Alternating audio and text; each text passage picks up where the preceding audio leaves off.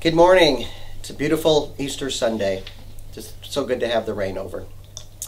Well, usually about this time on Easter morning, I would be really tired and I would be putting toothpicks in my eyes to hold them open so I could preach in church because, I'd be up by 3, I'd be down at Vasquez Rocks wearing my costume, helping people find parking, setting up the lights, going through the whole show, freezing to death, picking up, putting up the chairs, stacking them all, and then get to go to church. So this is kind of an easy Easter, huh? It's actually Saturday today when I'm taping this. So we're going to be watching things along with you. But today we're just going to focus on the gospel itself and just how the Passion Week and the death and resurrection of Jesus affects our lives and what it all means for us. It's just a good opportunity to reflect on the great truths of the Christian faith. So let's get at it. All right, happy Easter to you. We want to get into the Word of God this morning, and we'll be kind of in some different places. Let me pray and get us started. Our great God, we're just so thankful for a beautiful day, and we know that things are not normal right now, and we just ask for your blessing as we look at your Word together, because the gospel doesn't change, and the hope of our salvation is permanent and fixed and real and true, and we just ask you to help us to grasp it this morning in your Word. In Christ's name, amen. So, Easter time. Easter, of course, is the time to reflect on the most significant event in human history, the death and resurrection of Jesus of Nazareth. The death of Jesus is the central event in our salvation because as the true Lamb of God, Jesus is the propitiatory sacrifice for our sins. Propitiatory? Like, what's that? I mean, you just started and you're already using these big words. I know, but propitiation is a Bible word. Well, at least is in the better translation. Some of them don't use it because it is a big word. But it's a legitimate word. It's a good word. It's in the Bible. Propitiate means to turn away anger or to appease someone. The simplest example might be if I scratch your new car and you're angry, what can I do to appease you? How can I turn away your anger? Well, I could pay for it or get my insurance company to pay for it and write you a apology, get on my knees and beg your forgiveness, things like that. Of course, the worse the offense, the more difficult is the task of appeasement. The greater the crime, the harder it is to appease. If I run over your dog, that would be more serious. Now, how do I appease that? Because I've taken something away that can't be replaced. If I run over your child, appeasement might be impossible, right? Many societies are actually built on the idea of appeasement as a system of justice for those very kind of situations, something so serious that something can't be replaced. And so some token or some effort is made to appease the anger of those. That's how some cultures keep people from feuds and revenge and things like that. In fact, back in 1988, the United States Navy shot down an Iranian passenger jet and killed all the people on board. It was a mistake, something they thought was an enemy aircraft, and they killed all these people. And the United States ended up paying out over $60 million to the families of the people on that plane, because in that culture, that actually is a way of appeasing their anger and making up for what was lost, even though it was irreplaceable grief. So that's kind of woven into human societies to appease anger. But it's altogether different when we're talking about appeasing God or turning away his anger. I mean, what can we give God to accomplish that, to turn away his anger? With him, it's different because his anger is not an emotional thing. Uh-oh, God's really upset. What are we going to do? It's not like that. It's not like that at all. So take that thought out of your head and put it away somewhere. It's nothing like that, because it's not like he has a short fuse and we irritate him and now we got to find out how to make him happy. A lot of people see God that way, but that's not it at all. God's anger, which is very real, his wrath, is rooted in his justice. It's simply what his goodness requires. So remember that God is good. I mean, he's so good that he is fully and irrevocably against anything evil. And evil is moral wickedness or the corruption of what is good. And the Bible says it poetically like this in the book of Habakkuk, chapter 1, verse 13, God's eyes are too pure to approve of evil. And because true goodness cannot tolerate evil, God has, with perfect justice, targeted sinners for destruction. It's completely right that he do that. That's exactly what sinners like me deserve. So God is pure goodness. He has to hate evil, or he himself would be corrupt if he didn't hate evil. So his infinite goodness directs his infinite power at the destruction of evil. And if human beings are evil, well, then that means us. We are targeted by that just and holy anger and wrath. So the fact is, it actually is us. I mean, we are the only moral beings of all the creatures of the earth. So, and we're so evil. Moral evil is a subject that's entirely about us. That whole subject is about human beings, because we're the only creatures of the earth that are moral beings at all. And we are moral failures. That's why only Adam and Eve were told that if they disobeyed, they would surely die. God didn't tell that to the animals. Only humans are responsible moral agents in our created realm. So sin is a human reality, and the evil that men do brings on them God's righteous penalty, which is death. So there's physical death, and then there's eternal death, which is exclusion from God's kingdom.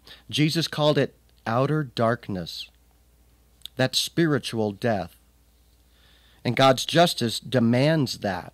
And unless his justice is somehow satisfied, unless God is appeased, we are all caught up in our own true moral guilt. So how can appeasement even happen? How can God's justice be satisfied? What price can we pay? Well, we can't do it. We're already on the list of the condemned. We have nothing to offer. We have nothing to point to.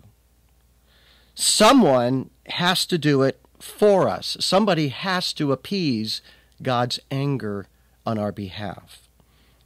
Could God do it? Well, God's the one that's angry at sin in the first place, right?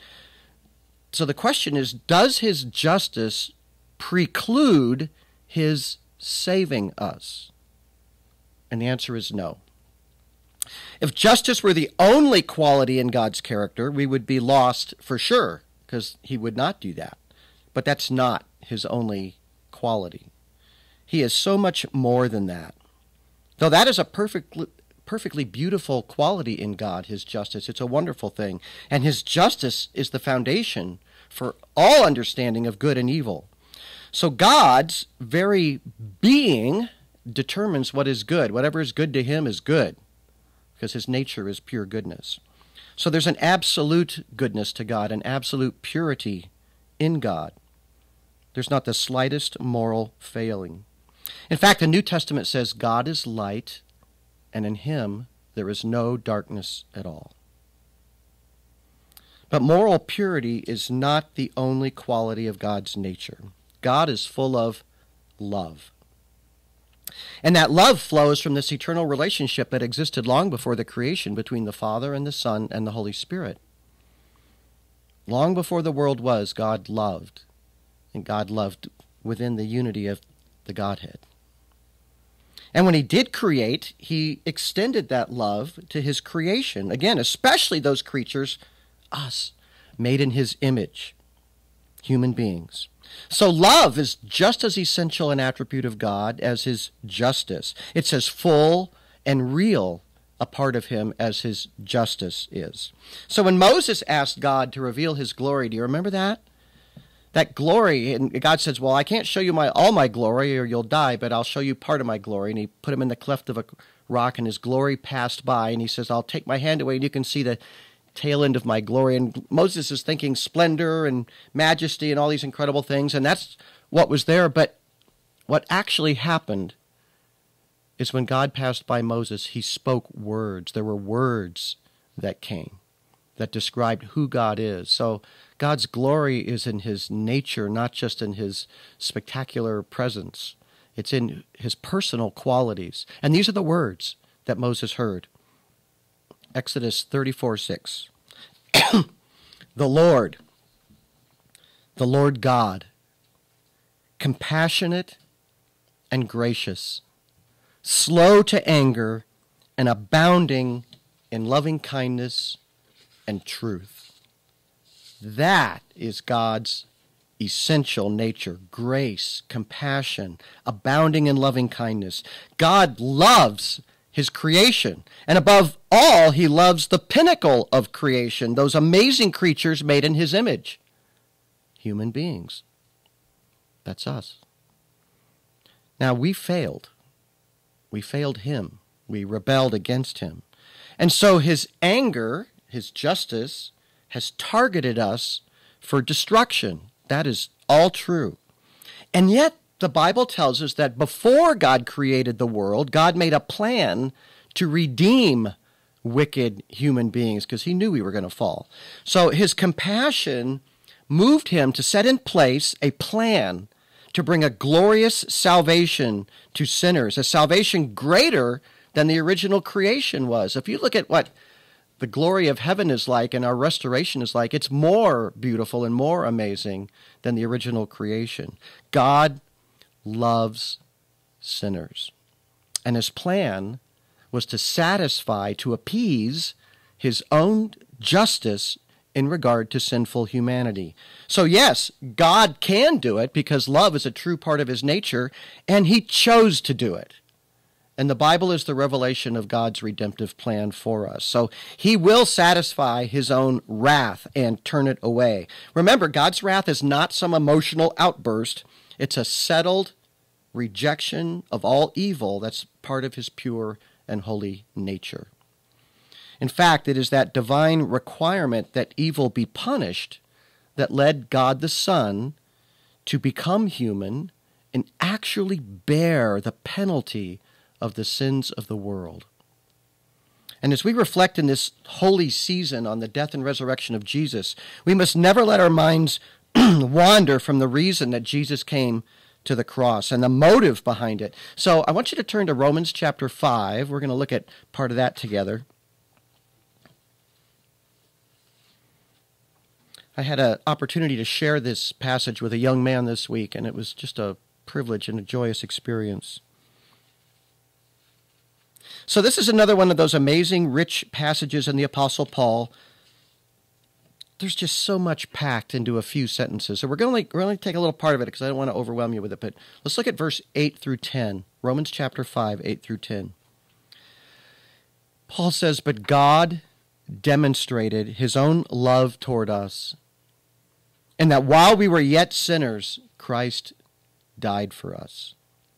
Much more then, having now been justified by his blood, we shall be saved from the wrath of God through him. For if while we were enemies, we were reconciled to God through the death of his Son, much more, having been reconciled, we shall be saved by his life." So first of all, what Jesus did was motivated by the love of God. That's what Paul says here. That God loves is as clear a truth as that God judges evil. And who does he love here? Sinners, right? The ones his justice targets. So we don't need to do something or to achieve something to have God's love. His love was aimed at us while we were sinners. He's not mad at us today and then we do something, then now he loves us. He loved us before the foundation of the world. And his love is what set this plan of redemption in motion. It's always been there. When you think of God's justice, never, ever lose sight of God's love. And when you think of God's love, never lose sight of his justice, because his love fully and completely honored his justice. That love was so great that Jesus Christ laid down his life for us. So what does that mean where he says in verse 9, he died for us? Well, when you have Christ as your Savior, you have been, using Paul's words here, justified by his blood. That means God accepts the payment and you have perfect legal standing before God. You are not before him as a condemned person, you're before him as a justified person, right in his eyes. When we said earlier that someone has to turn away God's wrath from us, Jesus did that. God's justice does not target those who belong to Jesus because he himself bore the burden and the guilt of all of our sin. So the second part of verse 9 directly addresses the issue of propitiation, propitiating God's wrath. He says, we shall be saved from the wrath of God through him. Please notice what we're saved from. Not bad karma, not consequences decided by impersonal laws of the universe, not our self-torment, not our failing self-esteem. No, we are saved from the wrath of God, which justly targets us as sinners. But we're saved from that wrath by the love of God expressed through the death of Jesus Christ for us. So God has personally targeted us because we are morally wicked before God's standard. We're full of sin, but we are saved from that very thing. Justified by the blood of Jesus, saved from the wrath of God through him. And then verse 10 tells us that this incredible change has occurred in our condition before God, our standing with God, our relationship with God. We were actually his enemies. Rebels are enemies against kings. And against a perfect, holy king, rebels are wicked enemies. So we were his enemies, but what word does Paul use? We have been reconciled. Reconciled. Sin shattered the relationship we have with our Creator, but Christ, having saved us from God's wrath, has reconciled us with our wonderful Creator. And when you have grasped that, it changes you. So we live our lives not as fearful slaves, but as true sons and daughters of God, reconciled by the blood of Jesus Christ. So we live confidently, not confident in our goodness. My goodness, I would be, my goodness, there, I just used that expression. I shouldn't use that. My wickedness. I don't have that much goodness. And if I put trust in my personal goodness for my relationship with God, I'd be a basket case every day. But that's not what my relationship with God is based on. That's not what reconciliation is based on. It's based on what Jesus accomplished for us, not how good we are. So the cross is absolutely necessary for the salvation of any sinful human being. And the cross then transforms us, humbles us, and turns our hearts towards God. That's why Paul, a very great sinner reconciled to God by Jesus, wrote in Galatians chapter 6, verse 14, "May I never boast except in the cross of our Lord Jesus Christ, through which the world has been crucified to me and I to the world." He knew his salvation was all of God's work, and his relationship with the world would never be the same because the cross has this transforming power as the Holy Spirit applies it to our hearts, and our hearts are humbled, and gratitude extends out to God, and we have a different relationship with the world than we used to have. Its charms have fled away. One of my favorite preachers from the bygone era, the first half of the 19th century, was James Smith. I just love to read him, who was the pastor of New Park Street Church. You say, well, what church is that? Well, that was the church that some guy named Charles Spurgeon came to pastor right after him. He was the guy before him. And I think that congregation was equally blessed before and after. But Smith has a really concise and powerful way of expressing great themes of the Christian faith. And I just want to share with you one of his celebrated comments on the cross of Jesus. It's a little bit long, but I want you to just listen to it. He says, "In the cross we see the rights of divine justice maintained, the designs of divine mercy revealed, sin appearing exceedingly sinful, the law magnified and honored, and the lawbreaker pardoned and delivered. At the cross, God and sinners meet, and a reconciliation takes place. Here, man drops the weapons of rebellion, and God lays aside the sword of divine displeasure. Here, the works of Satan are destroyed, and the gates of paradise are thrown open. Here, the creditor is discharged, every crime is atoned for, and everlasting righteousness is completed. Here, God is just and the justifier of the one who believes in Jesus, quoting Peter there.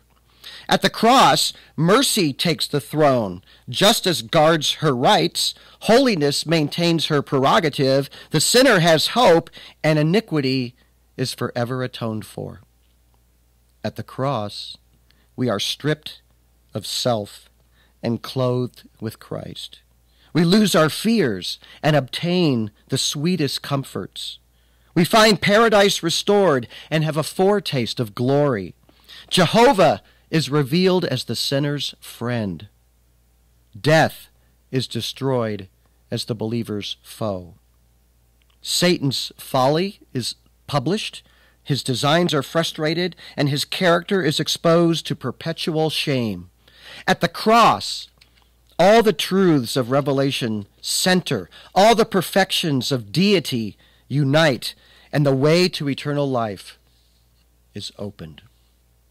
The cross of Jesus, may it be the emblem of my faith, the subject of my song, the antidote of my sorrows, and the glory of my soul. It just fills my heart to read that. The cross is the glory of my soul.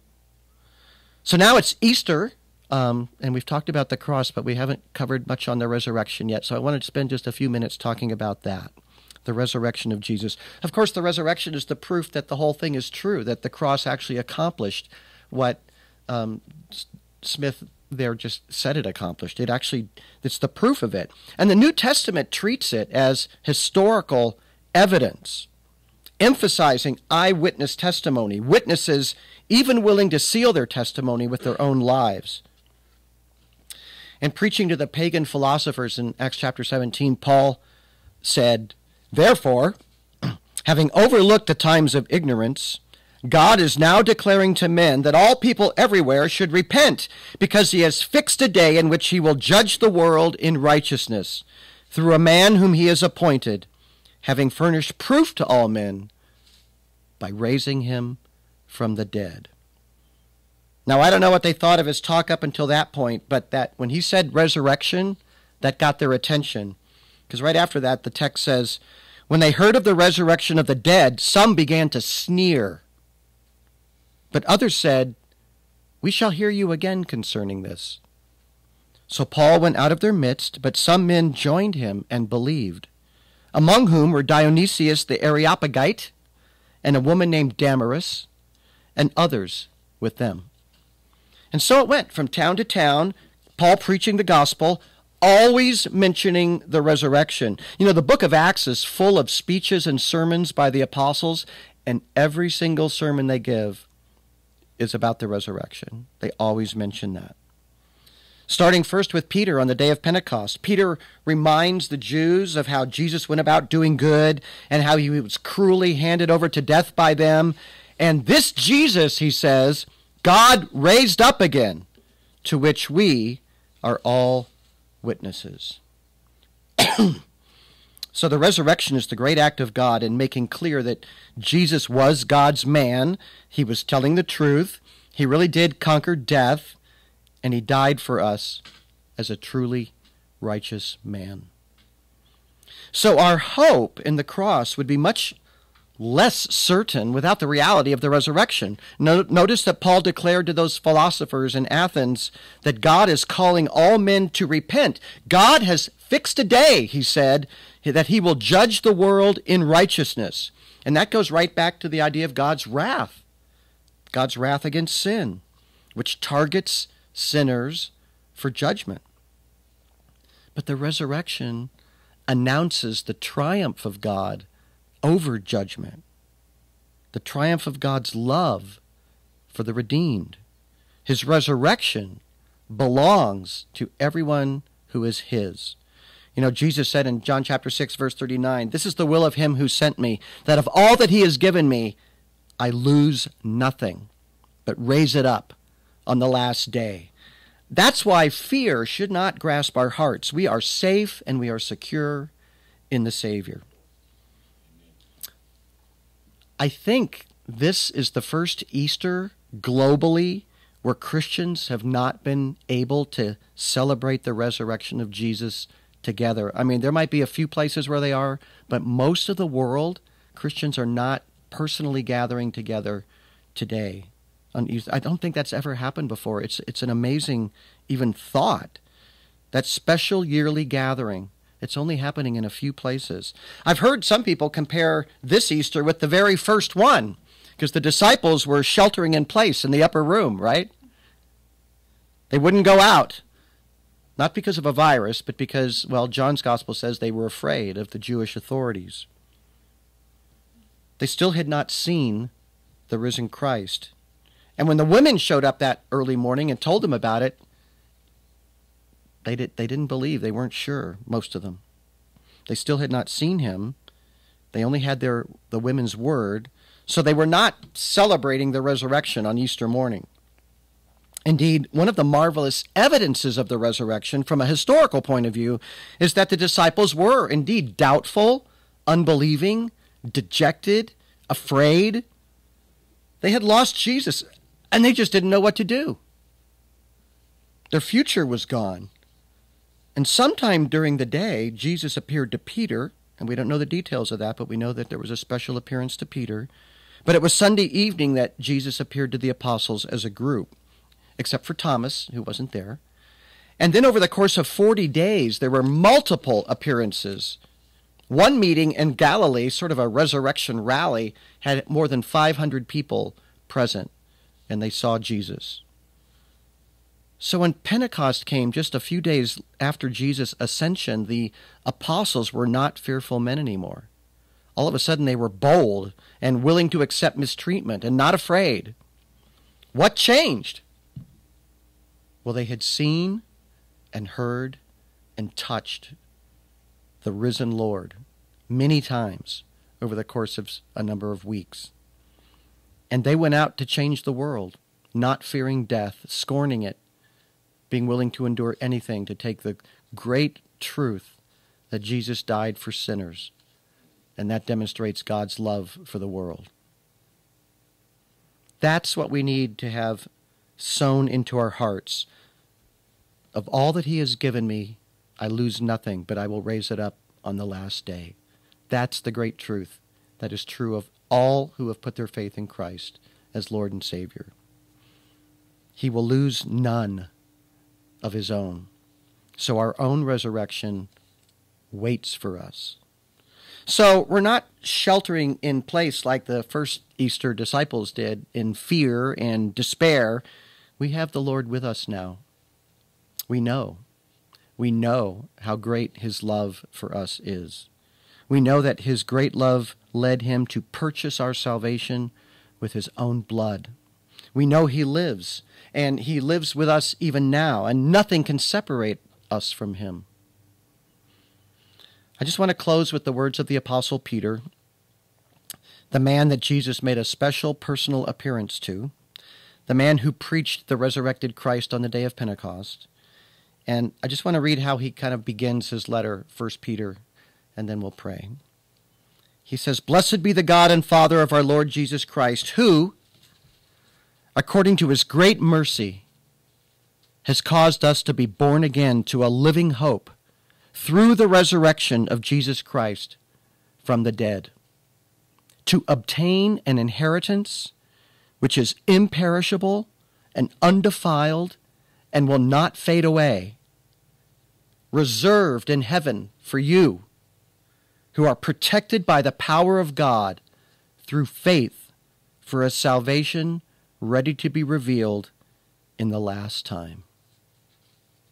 Let's pray.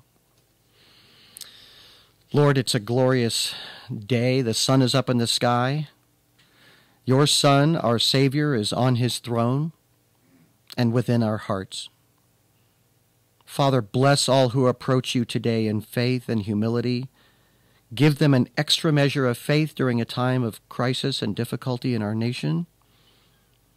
We rest our hearts in that inheritance, that imperishable, undefiled, unfading inheritance that is reserved in heaven for us.